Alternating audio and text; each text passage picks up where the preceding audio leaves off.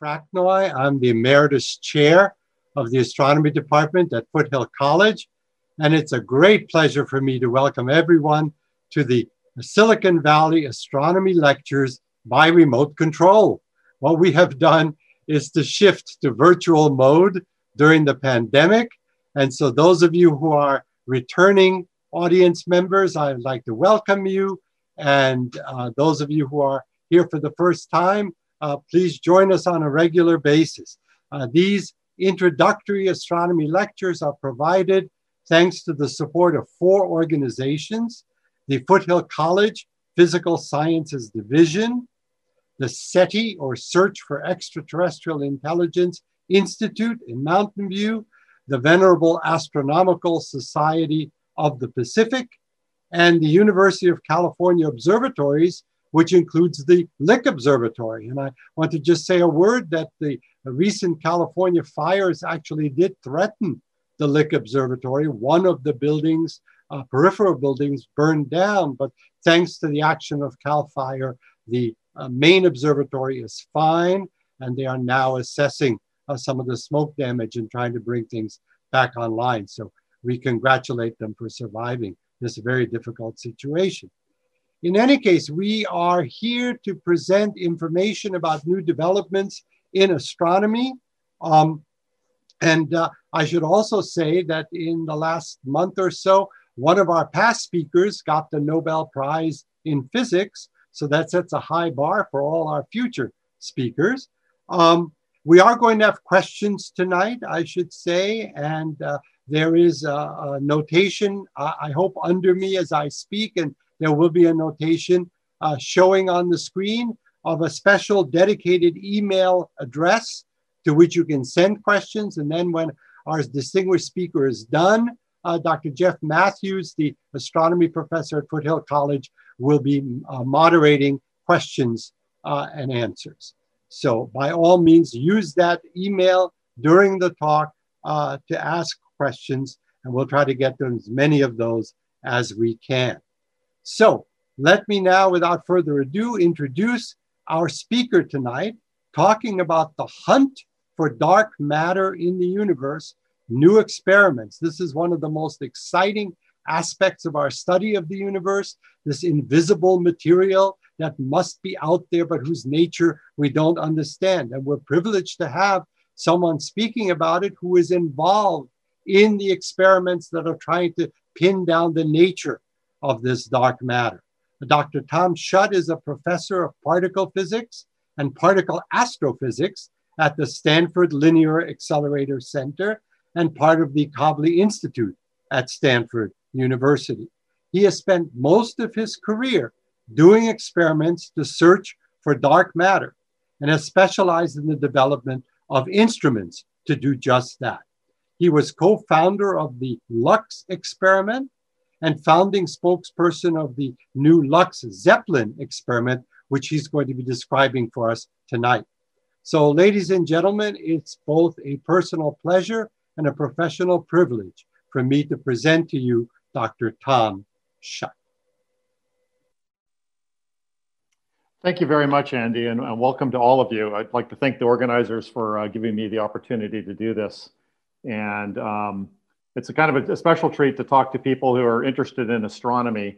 My background is sort of more from particle physics perspective, because I'm looking for dark matter, assuming it's some sort of particle. And so I'm going to try a mix of talking about the astrophysical motivations for why we think there's dark matter and the way we're going about looking for one possible form of it. So let me switch over to my, my slides.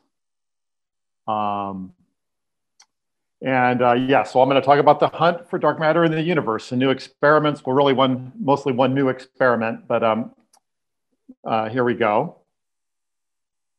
So starting point is that we understand gravity really well.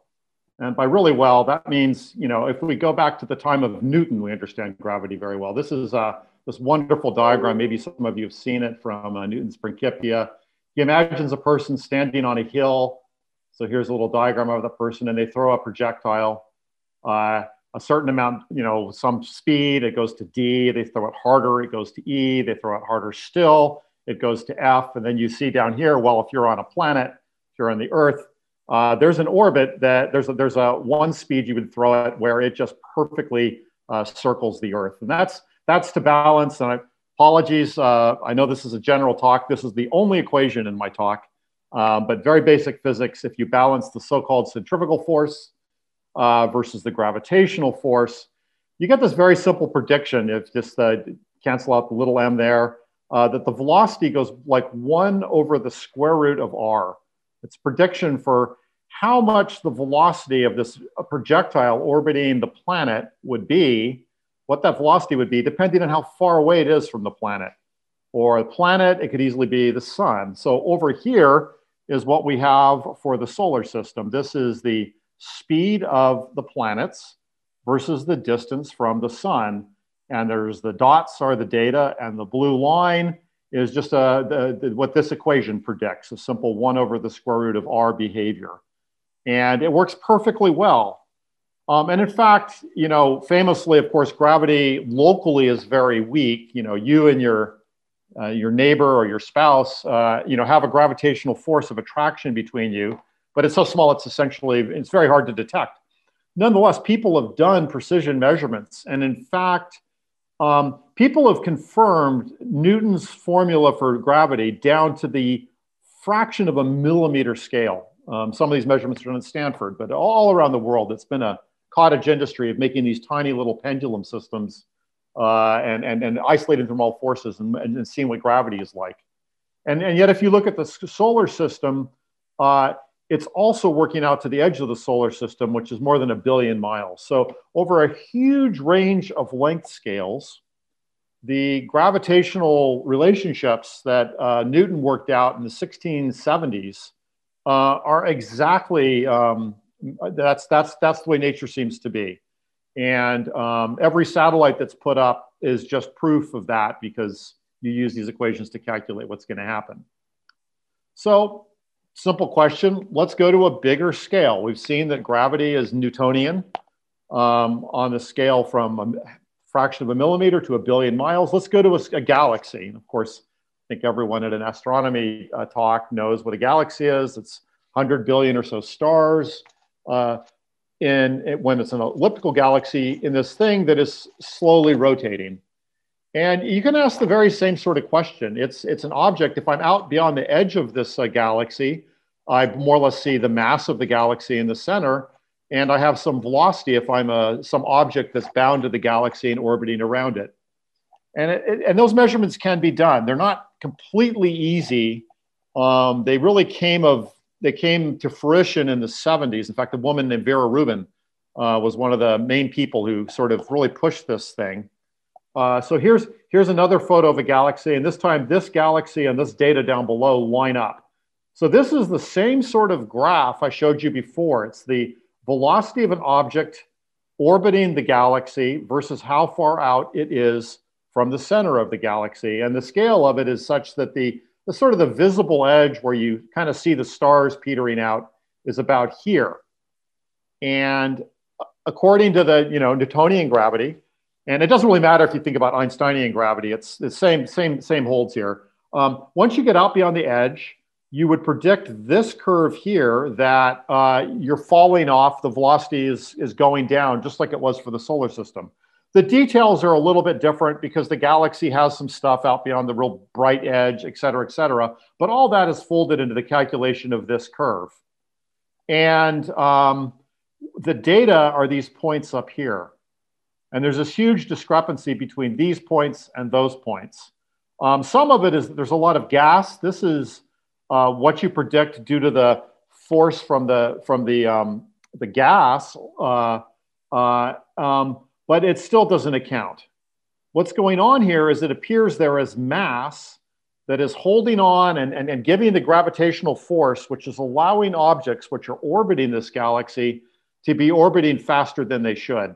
And I'm sorry, in the last slide, I should have made, 2 slides ago, I should have made the point. Of course, what's going on here is something familiar to you if you've ever been on a merry-go-round or a little, when you're a kid on a playground, merry-go-round that goes around in a circle real fast, right? If it spins real fast and you're trying to hold on, you need a lot of force. And the faster it spins, the more force you need. That was embedded in that equation I showed you. So out here beyond the edge, something is allowing objects to orbit the galaxy at really high speeds that just don't seem reasonable given the weight of everything in the galaxy. Then you can say, well, how do we know what's the weight of everything in the galaxy? And here, as a particle physicist, I throw my hands up and say, well, the astronomers have figured this out. You know, we understand stellar evolution.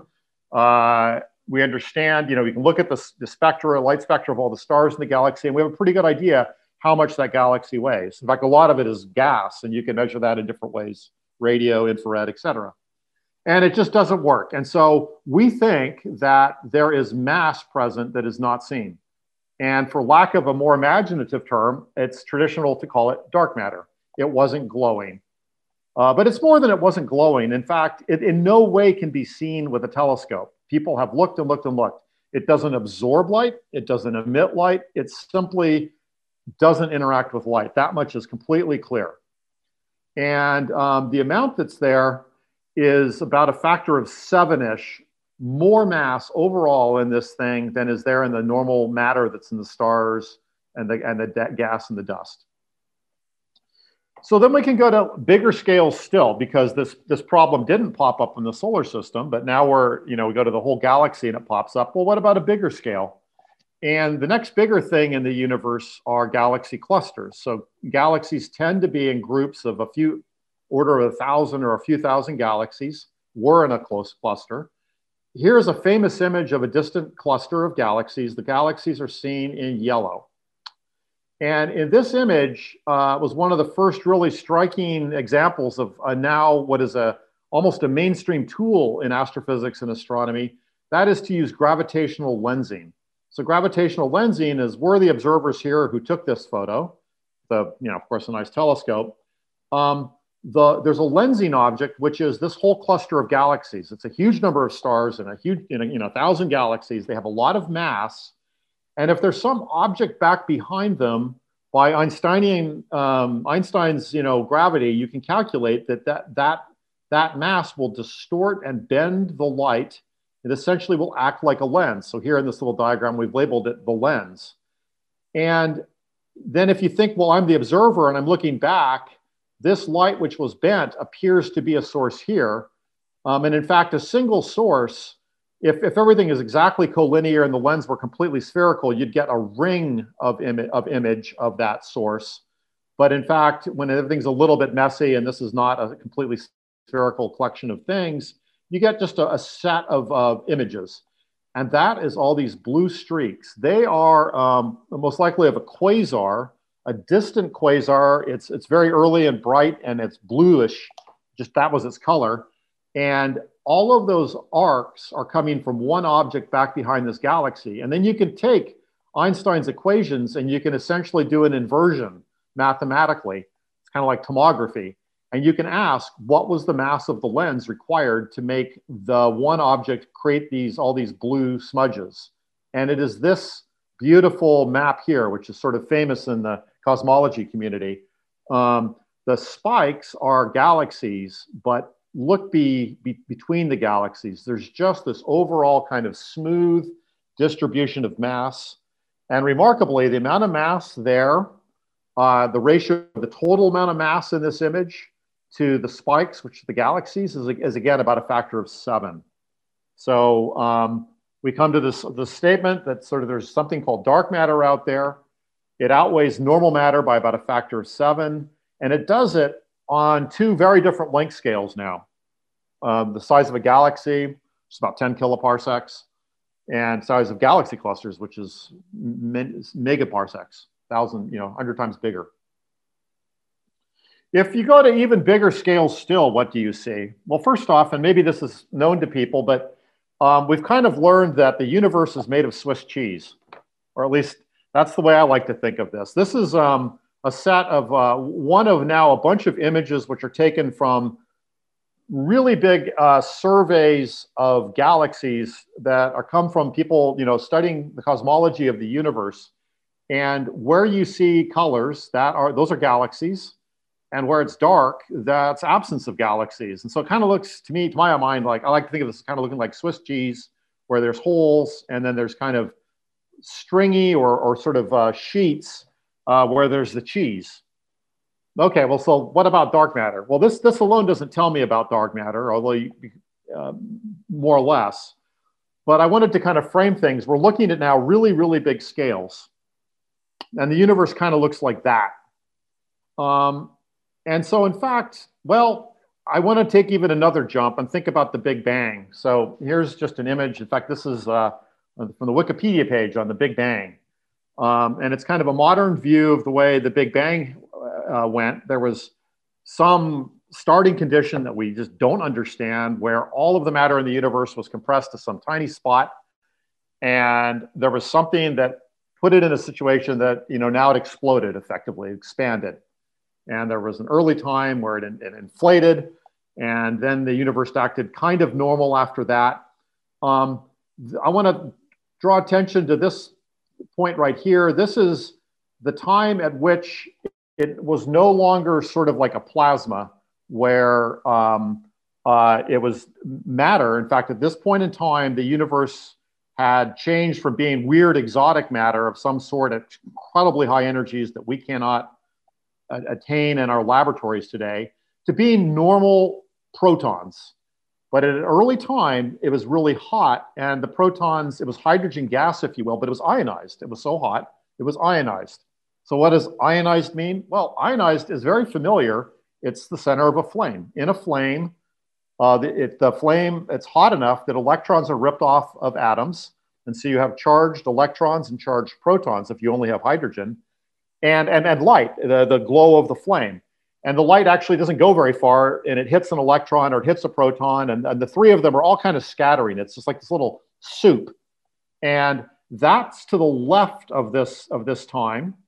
And then things cooled down enough, and the universe became transparent.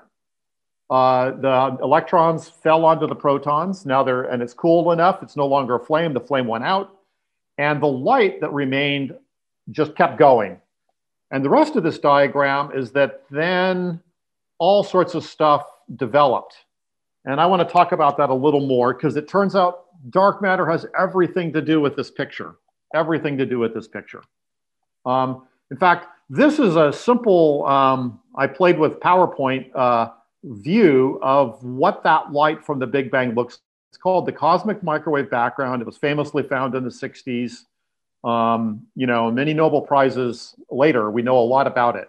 And one of the remarkable things is it's the same temperature and the same color, if you will, in all directions. I mean, it's light.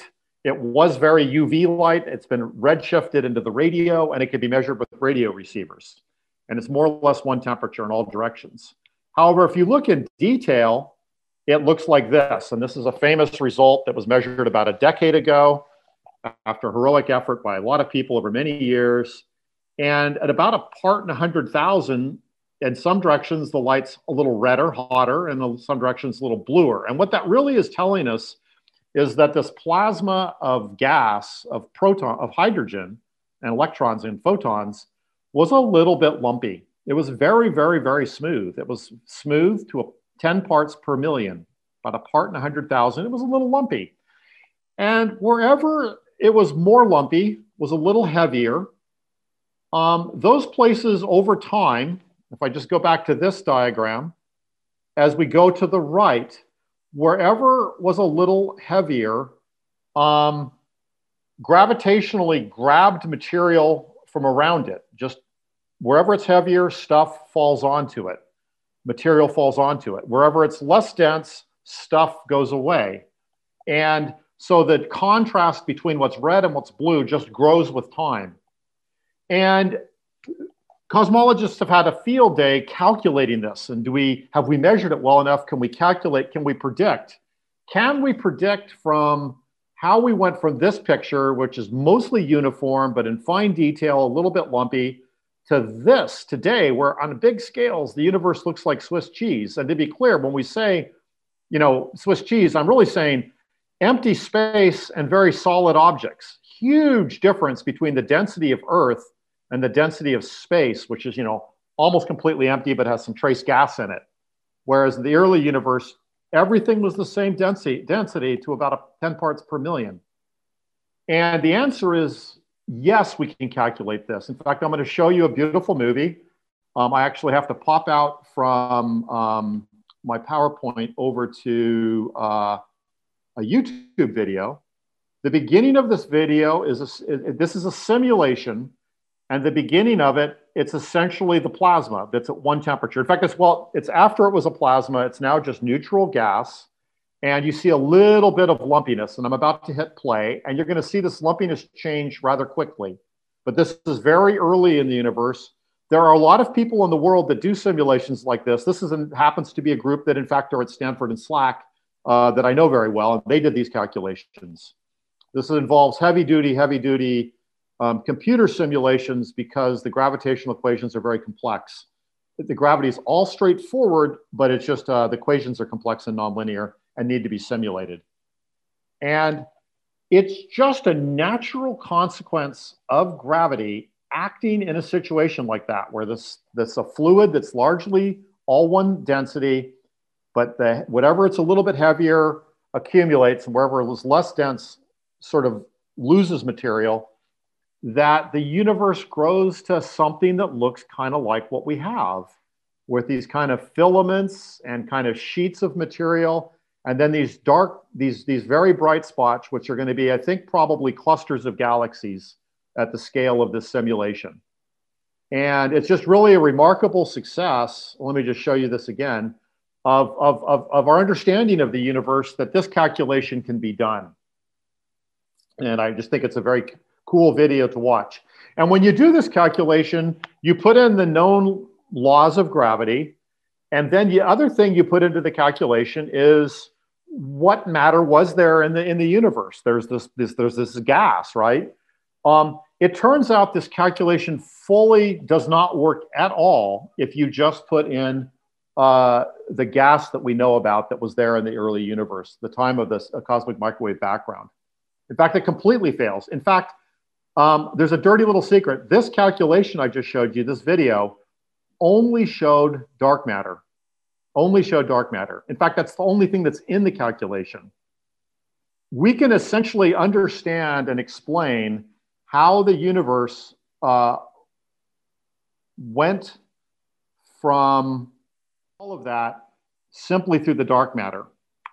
And I'll skip kind of the details why, but it turns out that in that story, not only is the dark matter something dark, we know that it can't even be made out of any of the normal elements. It can't be made out of the hydrogen that was there in the early bang or anything later that ever came out of the hydrogen, which is essentially everything that we know about. You know, the hydrogen formed stars. The stars finally went supernova. That formed all the elements that are in our body, the elements that are in the earth.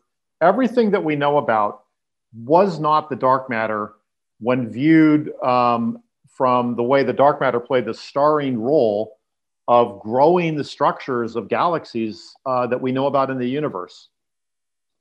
So that's really kind of an interesting thing. Not only is the dark matter, is there dark matter? Oh, my video didn't show. Very sorry. The video is really pretty, and I'm going to stop and I'm going to just show. I'm just going to do it really quickly, but I want to show the video again.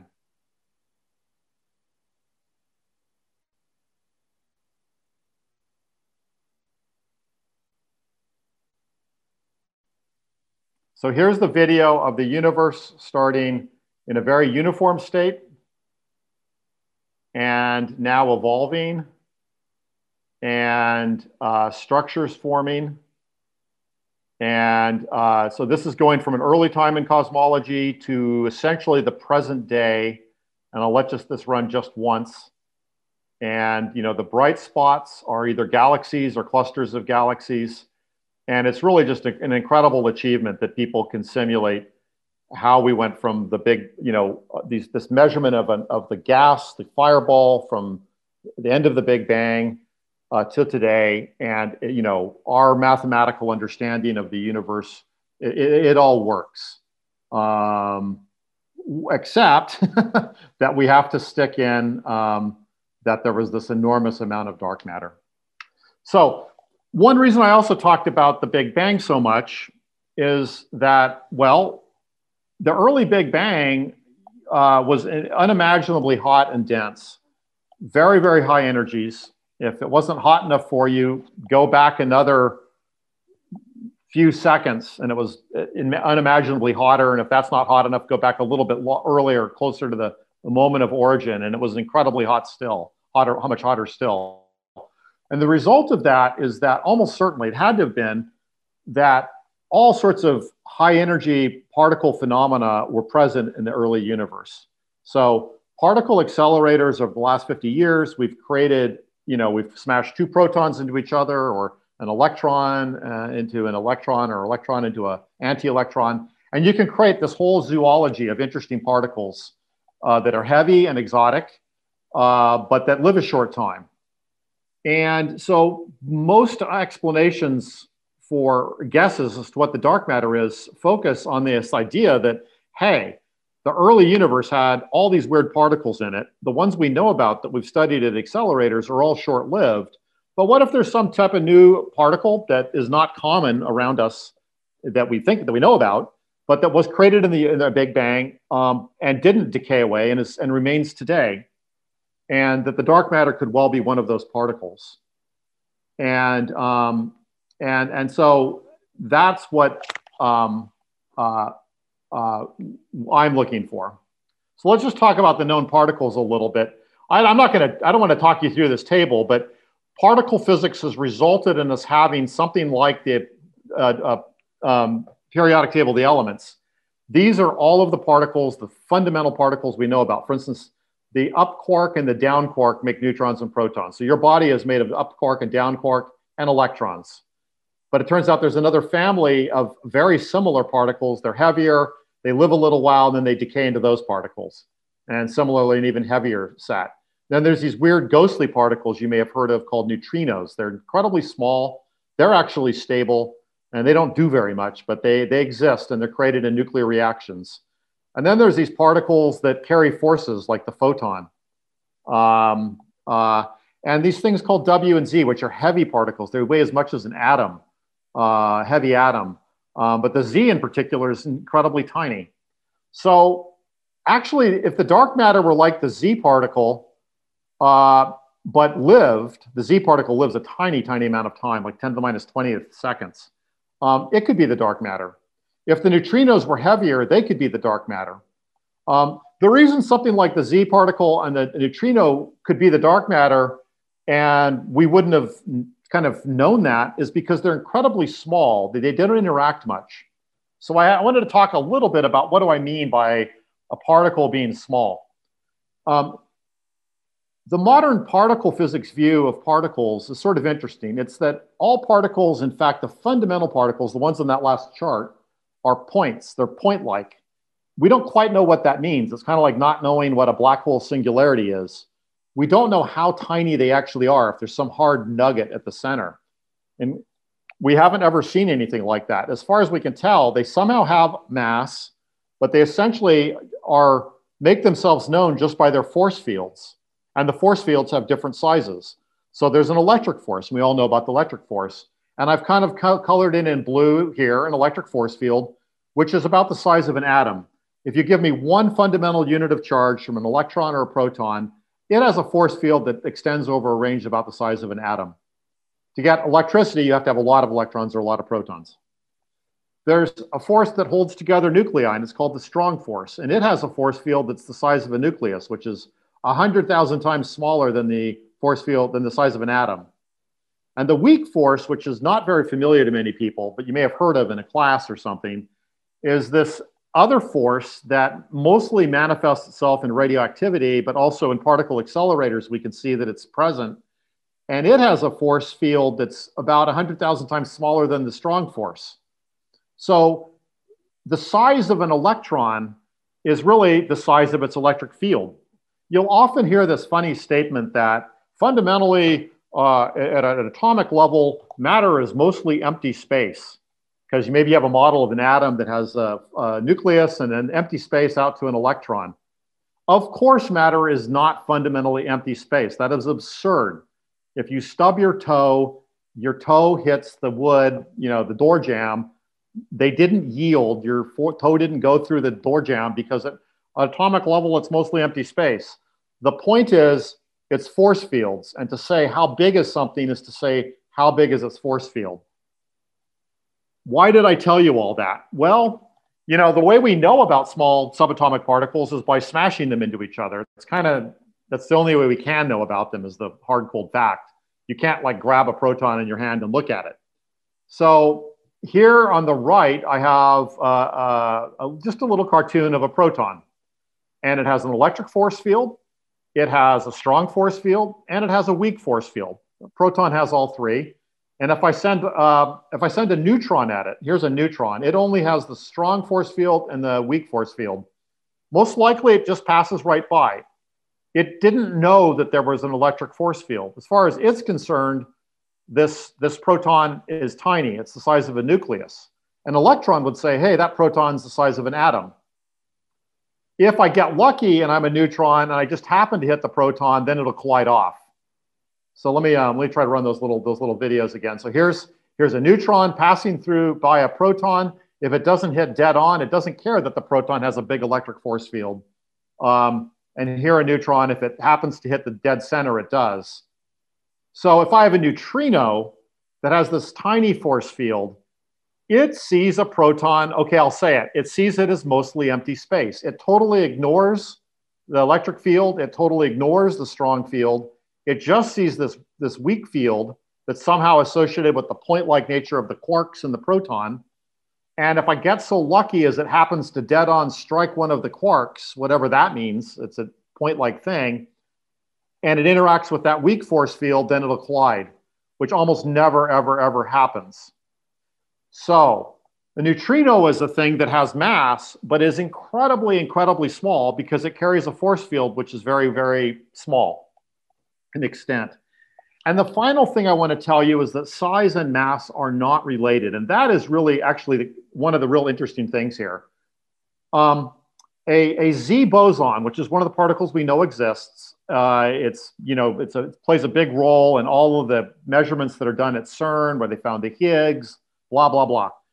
It weighs as much as a heavy atom, but it has only the weak force, which makes it incredibly small. The neutrino also only has the weak force, but it weighs about a trillionth the mass of a gold atom. So two totally different massive particles with the same size, if you will.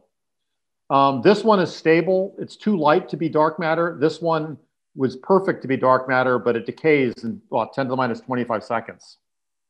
So that gives us an idea for what we think the dark matter could be. We think the dark matter is something that has maybe about the weak force of particle physics, which makes it tiny. It would also have gravity. All particles have gravity, and I didn't mention that, but that's basic to, in fact, Einstein figured that out. It's embedded in general relativity. If a particle has mass, it has gravity. But then that's why it's gravitationally shows up as dark matter, but it only has the weak force, but it's heavy.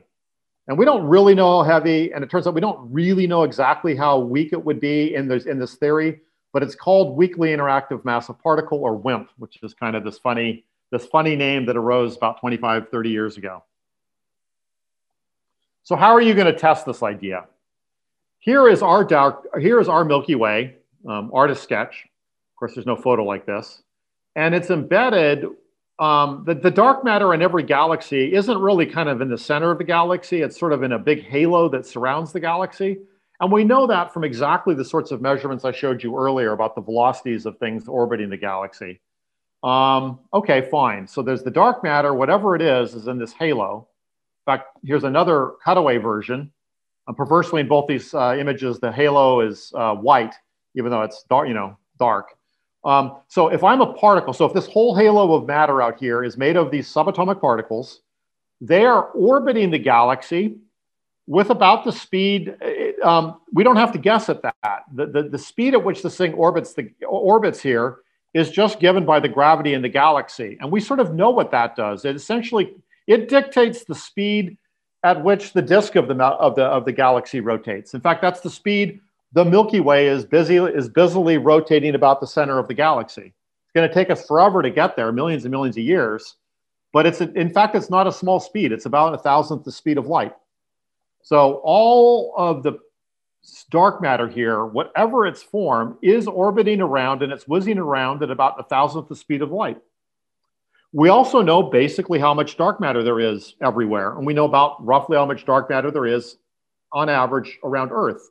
And it's about 1 of these particles per liter, which, by the way, that's a really small density. You know, another reason why dark matter is not easy to found so far is if it's kind of diffuse, it's about as dense as the interstellar medium, actually, just the gas that's randomly, you know, between stars. The reason it's 7 times more is because it just extends everywhere and there's more of it. But this gives us something to shoot for. This is actually kind of nice.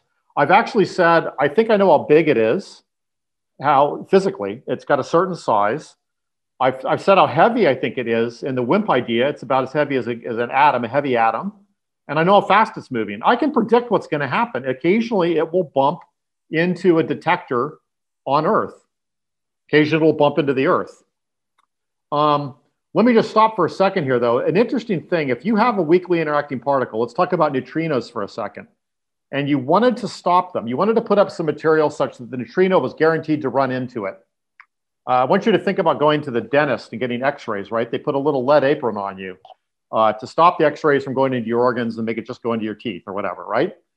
That apron will be maybe, I don't know, a thin sheet of lead, 32nd of an inch of lead, something like that, right? And that will dead stop all the x-rays. You can think of an x-ray as kind of a high energy particle, right? Neutrino, high energy particle. They are basically born at high energy and weird reactions. How much lead do you think it would take to stop neutrino? And here, normally, if I could look you all in the eyes, I would see anyone nodding or not if they know the answer to this. But here on Zoom, I'll give you a second to think about it. So the answer is, if you want to stop a neutrino, you don't put a 32nd of an inch of lead. You don't put a meter of lead. You need a light year of lead. Let me repeat that. You need a light year of lead to stop a neutrino. That's how small a neutrino is. Neutrino is so small that all of the atoms and all of the lead it sees as these tiny little things where it sees the weak force on the nuclei and the quarks in the lead, and it needs a light year of lead to stop it. So that's the problem trying to find WIMPs. If the dark matter is these particles, if one goes at the Earth, it's overwhelmingly likely to go right through the Earth. If one goes at a little detector I have, it could maybe bounce off of an atom in the detector, but boy, is it a rare process. So looking for dark matter consists of, in the form of WIMPs, putting out a detector. So here's a particle detector. This is something that would measure X-rays, say. If you see a movie where there's radioactivity, like the great movie about Chernobyl or whatever, and people have the Geiger counters, and they go, when those are particles striking it, and they make an electrical signal. So my business has been making interesting detectors where the WIMP would strike it, and you would sense that some energy had hit. The amount of energy deposited in the detector is rather small by particle detector standards. It's at the level of like of an X-ray, in fact, like the type of X-rays you'd go get your teeth done with, which is small compared to like measurements at the colliders in Europe at CERN or the collider at Stanford, SLAC. Those were like literally 1,000,000 times more energy in every particle. But you can build detectors that will do that. Okay, fine. So that's the idea. A WIMP will occasionally just strike a detector and you'll say, aha, I saw a WIMP. Well, it's not that easy. So first off, the Earth is constantly getting bombarded by cosmic rays. These are high energy particles from outer space. Actually, they come from really interesting things. They come from like supernova. They come from like the supermassive black hole at the center of our galaxy. There are these high energy protons and other, mostly protons, but other things. They hit the atmosphere and they kind of blow apart. You know, the first atom they hit, and you get a stream of particles. And the only real way to deal with that is to go underground. In fact, you need about a mile of rock to range those cosmic rays out. Okay, In particular, it's the muons, the heavy cousin of an electron that I showed you in that table of the known fundamental particles. The muons that are created by the photons blasting apart nitrogen atoms in the upper atmosphere will penetrate hundreds of meters of rock. And so people set up in underground locations. And then they've gotten rid of that problem. And it's a real problem. One of these goes through your hand a minute. And these WIMPs are only, dark matter is only very rarely going to interact with the detector. So then the next problem is that we're surrounded by radioactivity. And here I'm not talking about radioactivity like scary radioactivity. I'm just talking about there is a little bit of trace radioactivity everywhere around us. And so we're in an underground cavern, but there's all this radioactivity coming off of the rock. So I put up a shield. And I can pick certain materials. People know how to make there are materials that are much better in not having radioactivity. It's kind of a happenstance of the chemistry. So copper, for instance, turns out to be very low in radioactivity. Silicon starts out to be really high in radioactivity, but people have been very, very, very motivated to figure out how to purify the heck out of silicon. And when you purify silicon enough to work in a semiconductor, like in a silicon chip, it turns out it's gotten rid of all the radioactivity. So we can surround the detector by a shield, and it turns out lead is not very high, is low in radioactivity, and stop most of the radioactivity from coming around. So that's how we're going to hunt for WIMPs. We're going to put out a detector, we're going to put it in a shield, we're going to put it underground, and we're going to be really, really, really careful about the materials we pick. Just a couple words about radioactivity. I made this little chart. The vertical axis is radioactive dose. And I want to give you a scale of the problem here. This here is the annual human dose on average. This going up about a factor of 100 in dose is what the Fukushima workers saw. And they were fine. About 100-fold more dose is fatal. And the poor people who put out the problem in Chernobyl got about 10 minutes of Chernobyl, which was more than fatal. Let me focus here. If you eat a banana, this is the dose you get. Bananas are a little radioactive, and it's a lot less than the average annual dose. Going down lower, our detector LZ, the experiment's called LZ, and we have a detector. We have removed, through careful shielding, all the radioactivity to get the backgrounds down to about here. But then it turns out we then are able to just get rid of the backgrounds that have even, the radioactive particles. It's mostly gamma rays. It's from uranium and thorium in the rock. We remove the radioactivity that hits our detector. And I'll explain that a little bit more in a second. And the problematic backgrounds in our detector are way down here. And then if we focus on the energy range where the particles the WIMPs may be, we get down here. And I just want to point out what's going on with this scale. The average normal dose you get walking around is, I don't know, what's this, about 10,000 times lower than what would kill you if you got it all in a short time. But that annual dose is something like 16 or 15 orders of magnitude higher than what we have to get to be able to see the dark matter. We are doing the proverbial needle in a haystack experiment. The hay is the radioactivity from ordinary uranium and thorium and potassium, which are the main radioactive elements. They're decaying all the time. They put out gamma rays, they put out beta rays, which are X-ray electrons. Those things kind of look like dark matter, and we have to get rid of them. So, let's talk about our experiment some. You have to go underground, and there's a few locations around the world. We happen to be in one in South Dakota in the Black Hills. In fact, it's from the gold mine that originally was the fortune that's launched Hearst. Hearst's father, not the newspaper man, his father made his money in this gold strike in South Dakota.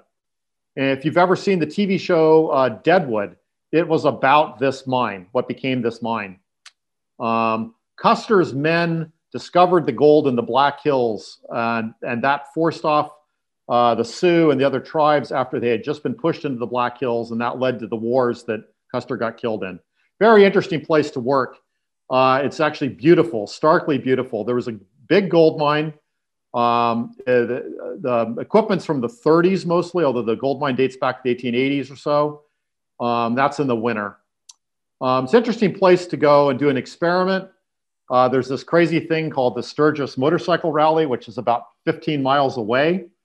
And unfortunately, these guys went and had the motorcycle rally this year. Now coronavirus is going nuts in South Dakota. But culturally, it's a lot of fun to be there. I took that photo one of the years I was there.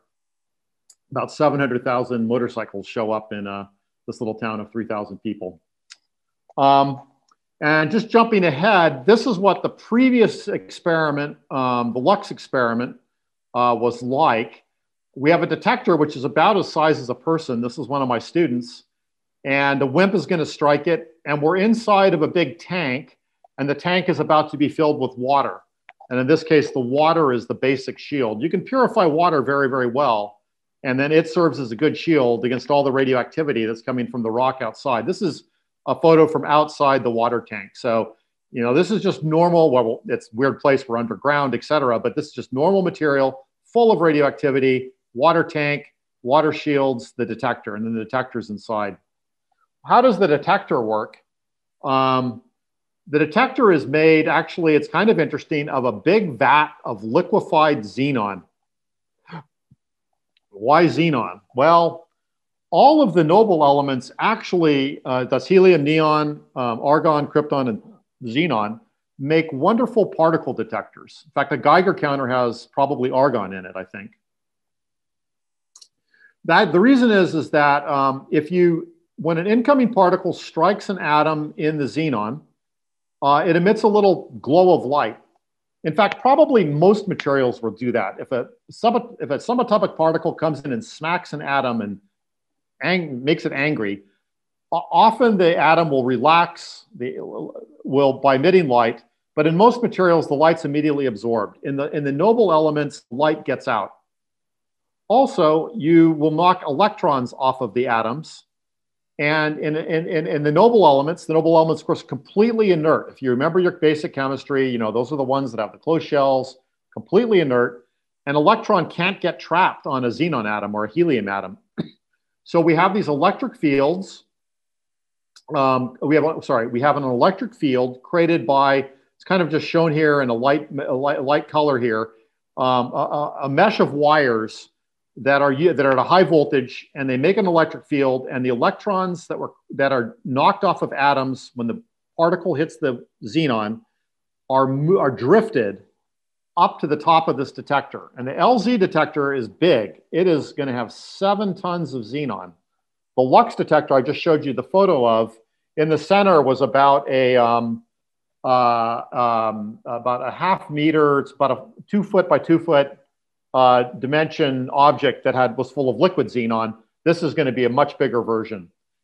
And we can sense where the particle interaction happened very nicely, because the electrons come up, and when they come to the top of the liquid, we pull them out of the liquid into gas, and we have a high electric field there that forces the electrons to fluoresce the gas, much like what's going on in a neon lamp, and much like what's going on fundamentally in a plasma TV.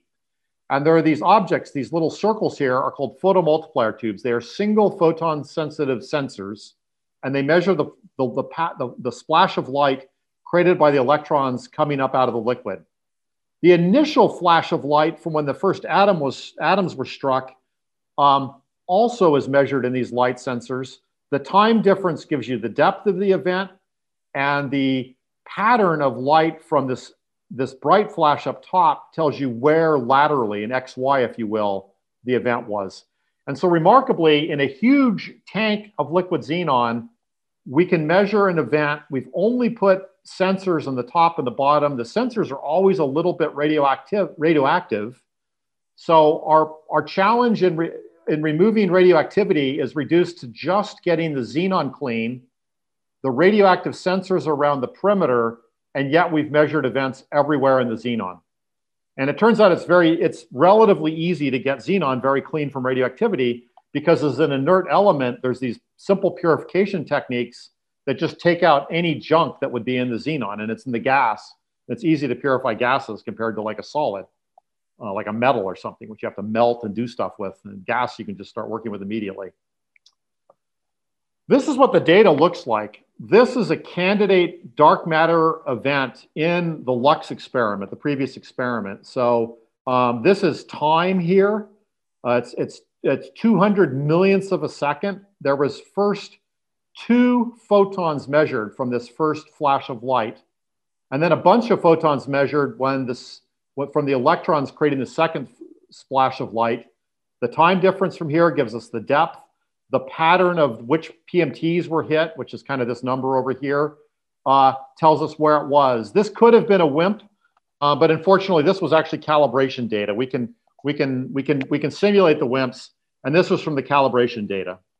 But just, I think it's kind of an exquisite technological thing that in this case, it was 300 kilograms of xenon. We could measure this very low energy interaction that created 2 photons. And this is probably about 5 or 10 electrons, which created this signal. This very, very faint ghostly interaction, and we measure it very well, and we know where it was. And again, the radioactivity is all around the periphery, and we look in the center of the detector, and that's clean. And we can look for our WIMPs there. And even a little bit more detail than that. I know I've given you a lot of detail. This is kind of the last detail I've got.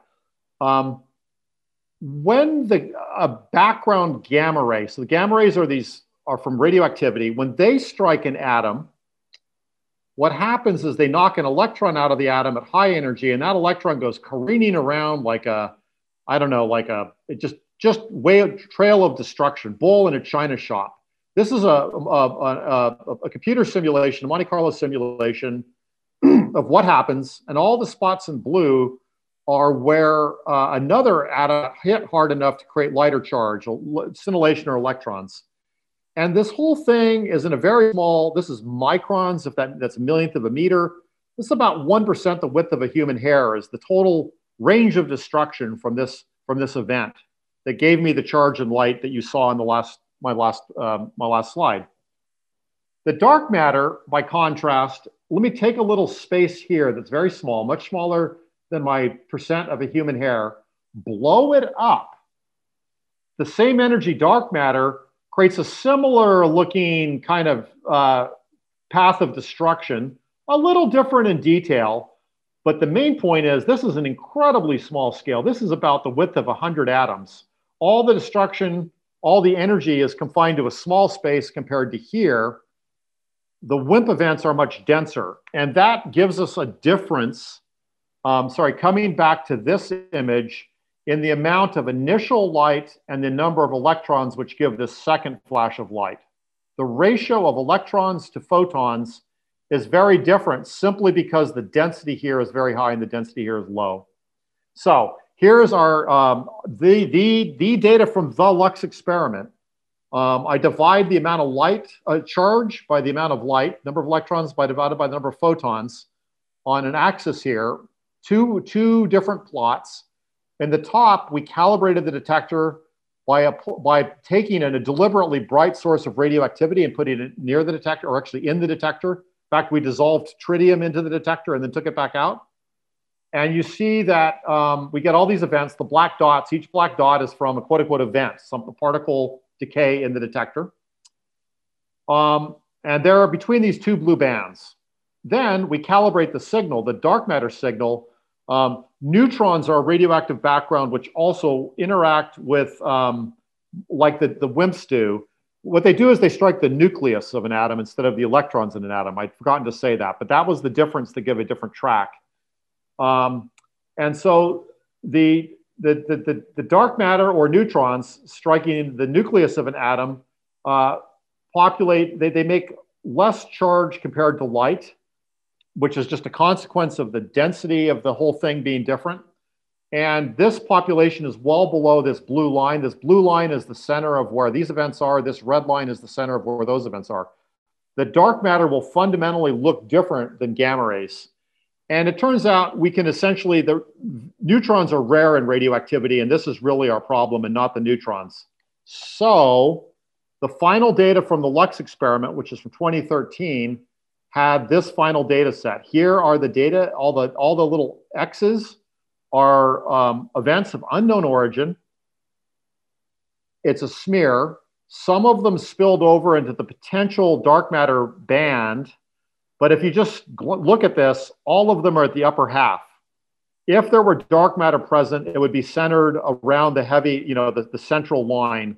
And so sadly, after a lot of sophisticated statistical looking at this, this is incompatible with there having been dark matter in the detector.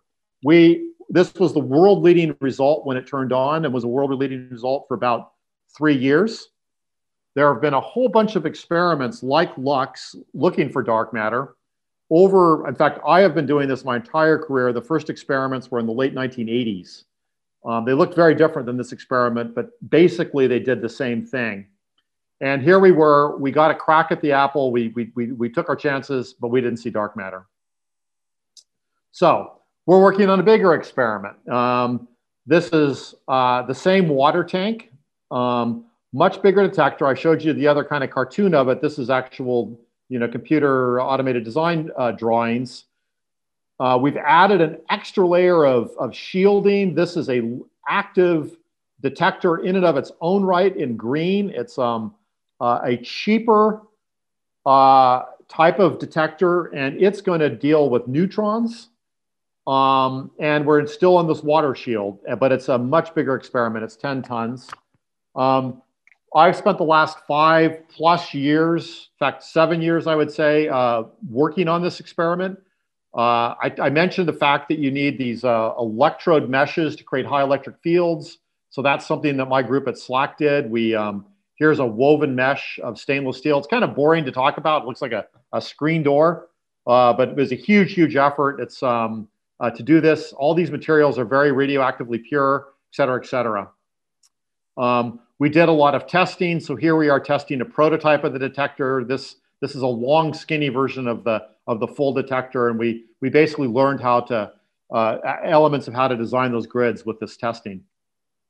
And there's the detector. So this experiment, LZ, has not turned on. It is about to turn on. This was last winter, just before COVID hit. We had assembled the detector. I didn't really tell you the walls of the detector, which were sort of hidden in my images, are made of Teflon, which is highly reflective. And so this is you're looking at a bunch of Teflon, and on the other side of that is where the liquid xenon will go. This is about to get placed in a ultra pure titanium vessel that is cooled down to minus 100 degrees Celsius, which is what you need to liquefy the xenon. Here you can see the array of photomultiplier tubes. These are cables to read out the photomultiplier tubes. There's something like about 700 or 800 photomultiplier tubes in the experiment. We did a lot of work to make sure there wasn't any dust. So it turns out a good way to look for dust is UV light. So here's an inspection of the thing. We've actually, very rarely did we uncover the detector. Almost the entire life of all these parts, they were covered in plastic bags, except when we took a publicity photo and when we put the thing in the vessel. Here we are looking for dust in a slightly uncovered area while the rest of it is covered in plastic. There was a lot of that sort of activity to keep the radioactivity low. And one other kind of fun thing is, and it's a SLAC, one of our group's things, is removing krypton from xenon. So, xenon is nice and inert, and xenon has got no radioactive isotopes, it turns out. Krypton, which is another noble element, has a radioactive isotope, krypton-85. It actually comes from more or less from the nuclear industry in France, but a little bit from the nuclear industry worldwide. And it's in the air. It's not really harmful for people, but it's way, way, way hot compared to what we need. And when you get xenon, which, by the way, is purified, it's distilled out of the air, which is a whole interesting story that I won't go into, it'll have krypton in it. And we use a technique called chromatography. We mix our xenon with helium, and we pass the cocktail of xenon and helium plus the unfortunate trace amounts of krypton through a column of charcoal. And the xenon comes out slowly. This is time. And the krypton comes out fast. And this is a generalization of something that's called chromatography, which is used in chemical analysis you may have encountered in chemistry lab. And this can separate the xenon from the krypton. And this is a big plant we built. We have a lot of students in our group. This is mostly students. This is actually, I have a partner who's another professor at SLAC, Dan Akrib. He and I run this group, and we have this big chemical, call it a chemical plant we built. That's a charcoal column. That's a charcoal column. There's some massive pumps around. And in fact, at this moment, while I'm not on the phone, while I'm not online here talking to you all of us involved are watching this. This plant is busily processing. We have 10 tons of xenon, and we're taking the krypton out of it. We're removing it down to something like 50 parts per quadrillion. 50 parts per quadrillion. That's less than a part per trillion. And at that point, the krypton won't be radioactive at a level that matters. This is how we talk about our results. On the vertical axis is the size of the particle. We call it a cross-section in particle physics. Essentially, if two particles are going to smash into each other, in this case, the WIMP on the xenon atom, how sort of big did they look to each other? A typical nucleus is about 10 to the minus 23 on this scale. So we're here about 20 orders of magnitude smaller than a nucleus size. The horizontal axis is the mass of the WIMP. A GeV, that's particle physics jargon, that's the mass of a proton. 100 proton masses, that's just an element in the middle of the periodic table. And this is a kind of range we don't really know. Any one experiment, so Lux is the blue curve here, didn't see anything and excluded this huge space up here. If the WIMP was effectively bigger, it would have scattered more often and we would have seen it. We didn't see it, and so we're left with knowing that it's less than this. The state of the art worldwide right now, from a set of experiments which have been neck and neck for some time now, and we've been leapfrogging each other, is these three lines. The xenon 1 ton is a little bit out in the lead. On this log scale, it's only a little bit out in the lead. LZ and the successor to xenon 1 ton, we're racing to turn on, and we're going to get down here in this range. Kind of the mean expectation is we're going to get down here at about to this black line, and this green and yellow line is because we have a lot of computing power nowadays, and even while we're building the experiment, a lot of smart people spend a huge amount of effort thinking about the statistics of what we might see. And this is kind of the statistical fluctuations we might get. Like when you hear about voter poll and has a certain uncertainty, modern experiments think very carefully about the statistical variations we might expect. And it turns out to be surprisingly broad. But if the dark matter is in this area here, we're going to see it. This gray area is kind of, it's a kind of a way to try to say where some theorists, not some theorists, where kind of consensus opinion in the theoretical community of particle physics, they're the ones that came up with this WIMP idea. They're the ones that think it's sensible to think there's a new particle that's weakly interacting and about as heavy as a gold atom. They're saying that it might be in this gray area. We're including some possible models that were now ruled out by Lux and Xenon N-ton and his Pandex experiment in China, but it includes all these things that we can maybe go find. This orange bit is an interesting thing. About a decade ago, even though people have been at this for about 20 years, we stopped and realized that neutrinos from cosmic rays, I mentioned the cosmic rays from particles hitting the upper atmosphere, though that process creates neutrinos, those neutrinos occasionally will interact in a detector, and technical details, but they interact with the nucleus just like the WIMPs. We can't get around the floor of neutrinos, and we're approaching it, which is to say, if dark matter is in the form of WIMPs, we may well see it in this next big bite we're getting with the experiments which are just about to turn on. If we don't see it and we go a bit further, another factor of 10, and still don't see it, we will run into an irreducible background that will not allow us to look further. It's not quite irreducible, but in practical terms it is. And so if it turns out the dark matter is of this story I've told you, weakly interacting massive particle, and it lies down here, sadly, we're not going to find out. On the other hand, it does kind of mean we're not going to be like Captain Ahab forever. And I have been at this for 30 years and we haven't found it. So I'm kind of comforted by the fact that we eventually have to stop looking. I do want to just make a point here. I'm talking on behalf of a large number of people. The LZ collaboration actually has over 200 people now. A lot of good friends of mine, a lot of young students. This was a meeting we had. It's an international collaboration. One of the groups is from Portugal. This is from Coimbra in Portugal, where it's like an 800-year-old university. Wonderful to visit. We had a meeting there. But this is how science is done, big collaborations. Also, I didn't really talk about it, but of course, there are other ideas for what the dark matter might be, other types of particles, et cetera. Well, especially other types of particles. And so there's a whole world of people looking for the dark matter if it's a different type of particle. But until now, for the last 20 years or so, people have thought the WIMP was the most likely story. And the biggest experiments, the biggest ongoing experiments have been looking for WIMPs. And this is, so LZ is about to turn on. It's going to be an exciting time. So in summary, we know there's dark matter. We don't know what it is. These weakly interacting particles that would have been made in the Big Bang that are analogous to particles we know about from standard, particle physics are a good guess. If it's WIMPs, liquid xenon detectors have emerged as the way to look for it. And it's now exciting time because two major new experiments, which effectively have 100-fold higher sensitivity than what's been done before, about to turn on. And 2 order of magnitude in this sort of space of how big is the WIMP it's a big deal to get an advance at that scale. And hopefully we're going to find the WIMPs. But if we don't, we're soon going to reach this neutrino floor.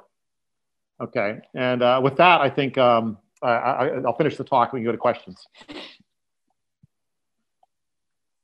So why don't you stop sharing the screen and let me, in the meantime, thank you for this amazing talk showing us the forefront of technology.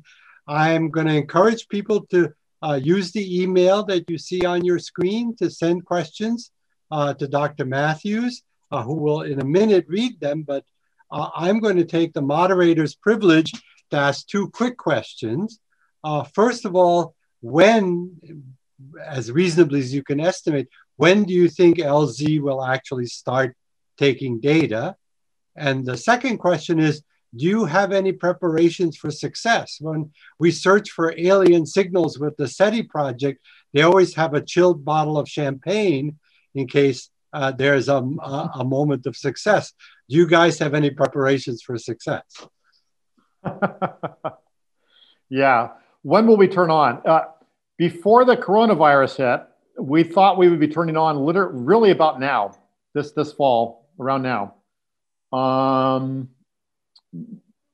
Actually, given the nature of the race between the experiments, we've kind of gone radio silent on that. We are several months delayed because of the coronavirus.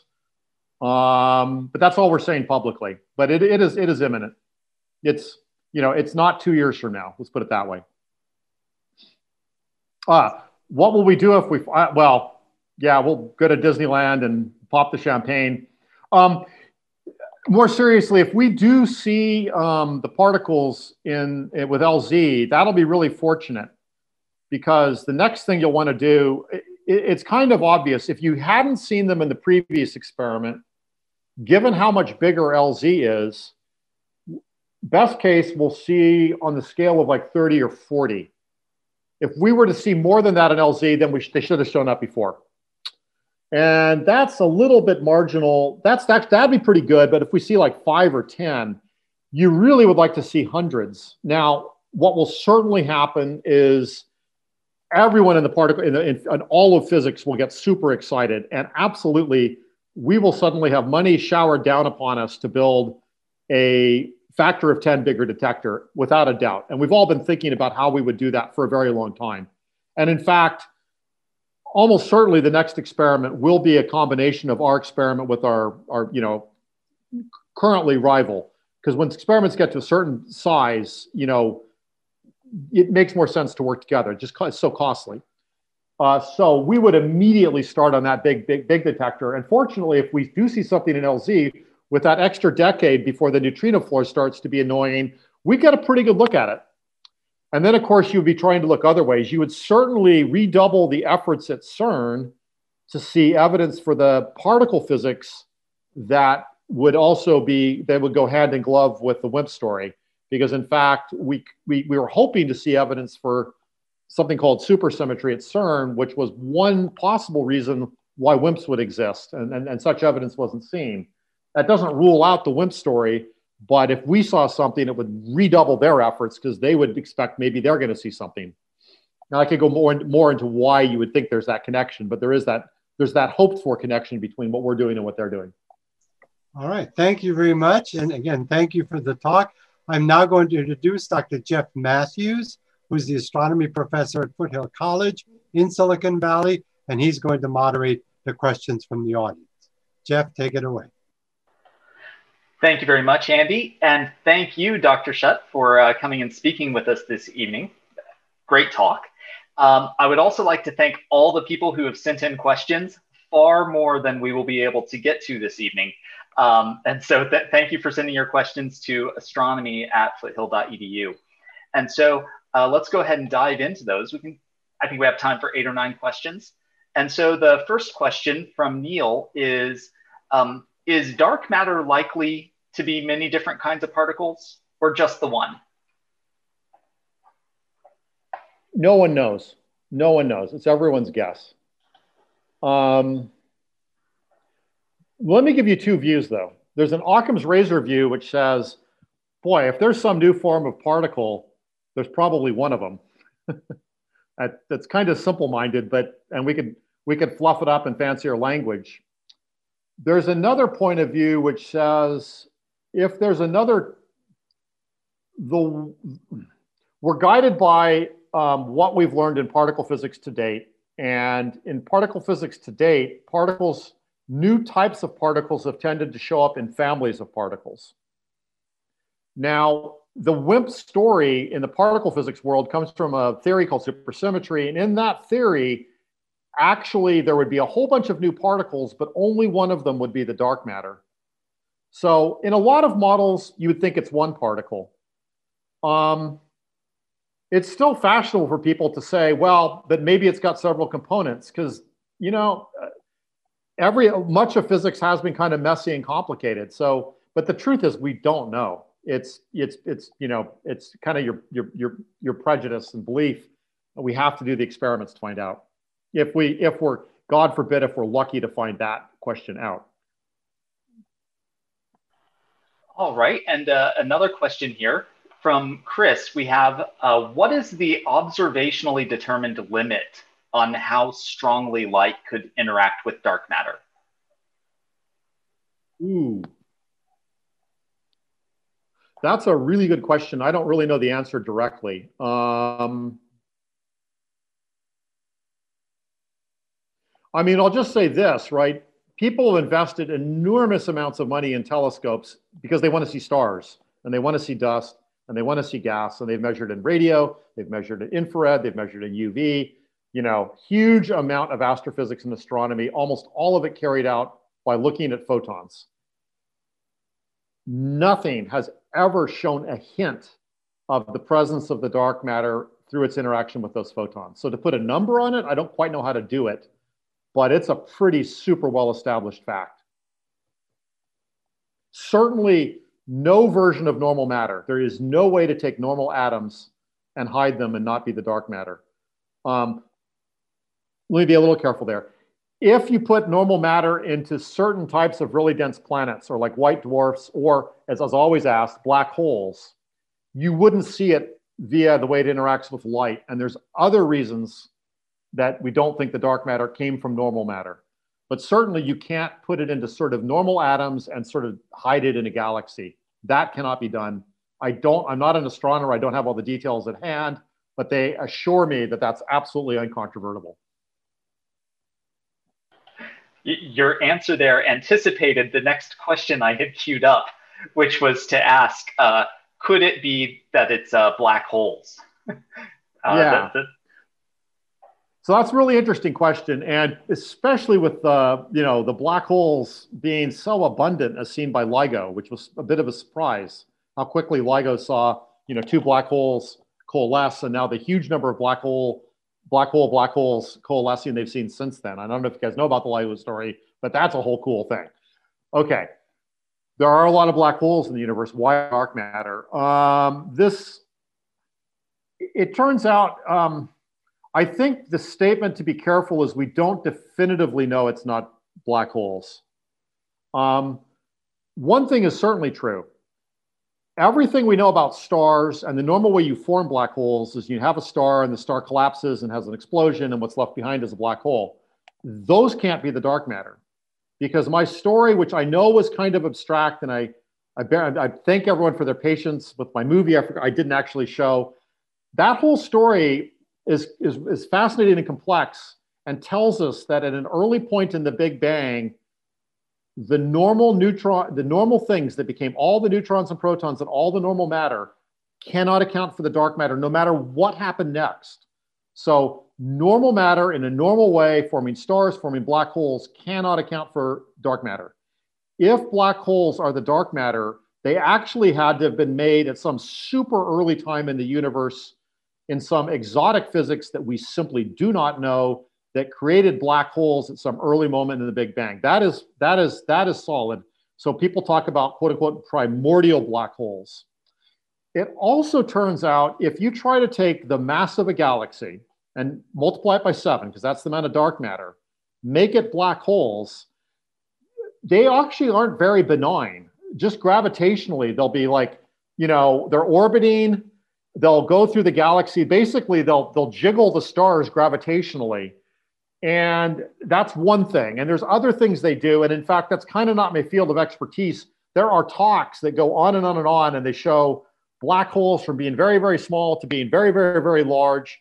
And various techniques have ruled out most versions of a black hole that came from some weird primordial time as being the dark matter. But it's actually an active, 1 year there'll be a paper saying it can't be black holes in this mass range. And the next year someone's like, no, those guys were wrong. And then 2 years later, other people are like, no, they were right. And it's not quite settled, but it doesn't seem likely. And people think about it actively, but most versions of a black hole aren't allowed. And so then there's one more black hole related question, which is, could dark matter get pulled into black holes once they do exist? And so do the regular black holes end up being kind of mixed matter black holes? Yeah, absolutely. No, there's certainly black holes pulled in dark matter. That's the case. The thing we know about dark matter, and I didn't really bring this out, is that it doesn't appear to interact in any way. And normal gas and dust, in the same way that like coalesce to form stars and planets, on the galactic scale, a big accumulation of stuff that, I showed how we can simulate how stuff grows, through gravitational collapse from these huge scales down. And when a galaxy is formed, the normal matter kind of coalesces down to the spiral disk, and a lot of it's in the center. What is true is the dark matter, because it doesn't interact and can't lose energy, kind of stays out more on the perimeter. But absolutely, there's a supermassive black hole in most galaxies, and probably the center of every galaxy. And for sure, those have sucked up a lot of dark matter. And I'm sure theorists would love thinking about that.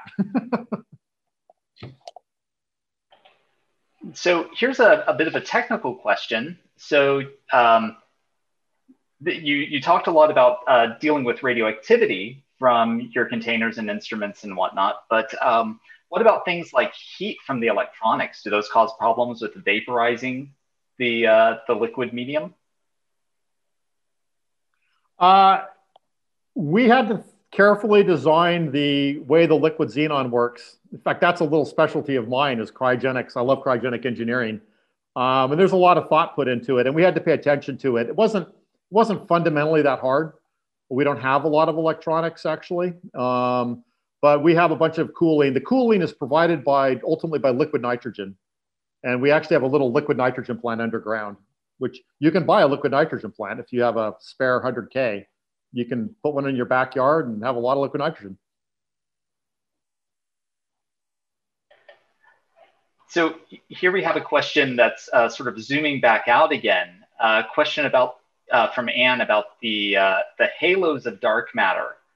Are those just big spherical structures, or are they flattened like the galactic disks? Really good question. What to say? So the answer is they're not flattened. They're probably again, this is not my real world of expertise. There's, astronomers and astrophysicists who think a lot about this. The claim is that they're typically football-shaped things, but there's a very basic reason. The fact that they don't interact, and it turns out the fact that they can't emit light, whereas normal matter can, is the fundamental reason why the normal matter, which probably at some early time was kind of in a more spherical thing, was able to collapse down to a disk by emitting light. And I know that sounded weird and I didn't explain it, but there's a whole backstory to it, which actually I probably can't explain, but I've been told it many, many, many, many, many, many times. So the dark matter is a kind of a non-interacting thing. Its gravitational collapse kind of sucks it in, but realize when things gravitationally collapse, they speed up. And so now they're still moving, and that gives the size of the sphere. The normal matter has energy relaxation mechanisms by emitting light, and that's why the galaxy, the normal matter, is kind of collapsed down more and is in a disk. So the dark matter is not thought to be in a disk. It's a bit model dependent, but you also know from these studies of the dynamics of the galaxy. In fact, that's how you first figured it out, that it had to be spherical or football shaped. And then from that also people kind of have this explanation about not emitting light and not interacting, and therefore they can't collapse down to a disk. All right, so we have time for just a couple more questions. And so we will take a question from Anand asking, when you talk about a particle hitting another particle head on, is there some threshold of their fields that you're talking about there? Like, is there some clear threshold? I'm not quite sure what you're asking, Anand. It sounds like a good question. I mean, so, it's these two kind of fuzzy force fields. And what it tends to mean is if here's one particle and here's another particle coming at it, they can kind of have a glancing collision, or they can have a more head-on collision. And that's just, it's going to affect how much this particle banged that one as it moves on. And you can have a glancing collision where this one just gave this guy a gentle nudge, or you can have a more head-on collision where this gave that one a lot of energy. And it also is the case, and maybe this is what you're asking, there tends to be, some distance away, basically nothing happens. And it's a little different for the different forces. The electric force is kind of a little fuzzier. The strong force has kind of a very firm distance. And if you're a little bit outside that distance, nothing happens. Electric force, it's more like what I first described. Although even for the electric force, finally, if they're far enough apart, nothing happens. And the weak force is kind of like the strong force. It's got a really finite range. You either are in that range, it's like BBs, as opposed to like, cotton balls, if you will. All righty, and so we'll have our final question here from Susan, asking if you could just give a quick summary. Why is this hunt important for our big picture understanding in astronomy? So I'm thinking here, like, how do the different possible results that you find for the nature of the particle end up affecting our astronomical understanding? That's a really good question, and that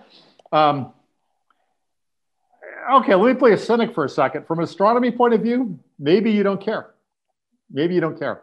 From a physics point of view, where, maybe it's a little bit the difference in kind of interests of maybe a pure astronomer and a pure physicist, although I don't think people are ever that.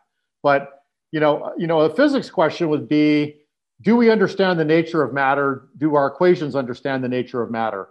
And the fact that the dominant form of matter is a particle or some type of matter that we haven't understood, for physics is this huge crisis. It's like this huge hole in our understanding. We think we understand so much. We understand the four forces. We understand the Big Bang. We understand subatomic particles. We can we understand electricity and magnetism. We understand quantum mechanics. We brought you Silicon Valley, right? Physics did that. And yet we don't know what the main form of matter in the universe is. So for us, it's just disaster that we don't understand this. And interestingly, in the early days, astronomers were happy with the idea that there was dark matter, but very much resisted the idea that it could be a different form of matter, because they're not used to particle physicists are always making these weird forms of matter and accelerators. At this point, everyone understands that the universe is dominated by dark matter. And in fact, I think, most astronomers, in fact, all astronomers think dark matter is a huge, huge issue. Philosophically, do you really care that you don't know what it is? Yeah. And a final point, I think most people do, but that's a taste issue. One other issue is, though, we have been hoping, and this is actually more the astronomers, we've been hoping that something about the behavior of galaxies would somehow be able to be modeled where the dark matter wasn't treated purely as a thing that only interacted by gravity. I kind of didn't quite say that in my talk, but it's really true. A lot of things in astrophysics, the behavior of galaxies, this thing orbiting that thing, whatever, need dark matter to explain how the galaxy worked. But the modeling that puts the dark matter in, puts it in and says, all that dark matter does is interact gravitationally. And we have all been hoping that in the astrophysical sense, something would show up where, the dark matter, you can tell that actually at a very faint level, it's colliding with the normal matter, or it's colliding with itself. That would give us some clue as to what it is. So in point of fact, trying to understand the dark matter, it's a marriage of astronomy and physics, because you can't even think of physics wouldn't have come up with the problem without astronomy. And probably the solution is that it's a new form of matter, and that's kind of the domain of physics. And the two to come together, and that's the hope that we can, the depressing thing is if we never figure this out, that might happen, right? I'm having looked for 30 years and not found it. I've been on a set of experiments that all had world-leading searches, blah, blah, blah. We haven't found it. So I'm just hoping someone finds it. It'd be great if it's LZ. If someone else finds it, because it's a different form, I'm still going to be really happy. Thank you very much, Dr. Schutt, for this wonderful discussion. And I will just say, as an astronomer, that just as much as it's a slap in the face of the physicists that you don't know what fundamental parts of matter are made of, I think we astronomers consider it a slap in the face that we only know 1/7 of what the universe is made of, as you said. So we wish you the best of luck with this experiment. And thank you again for coming and sharing it with us. Let me say to the audience, thank you for participating. Usually if we were meeting in person at Foothill College, each of the members of the audience would have received the program with information about the 4 organizations that support this lecture. But in the absence of that, I would encourage you to go to the About page of our YouTube channel, where there are links to each of the supporting organizations where you can find out more about the good work they're doing. And I want to invite everyone back. Our next lecture in this series will be Wednesday, November 11th at 7 p.m. Pacific time. And our featured speaker will be Dr. Michael Brown of Caltech on the possibility of finding a major 9th planet in distant reaches of our own solar system. So we look forward to seeing you again then. And that concludes this lecture in the Silicon Valley Astronomy Lecture Series.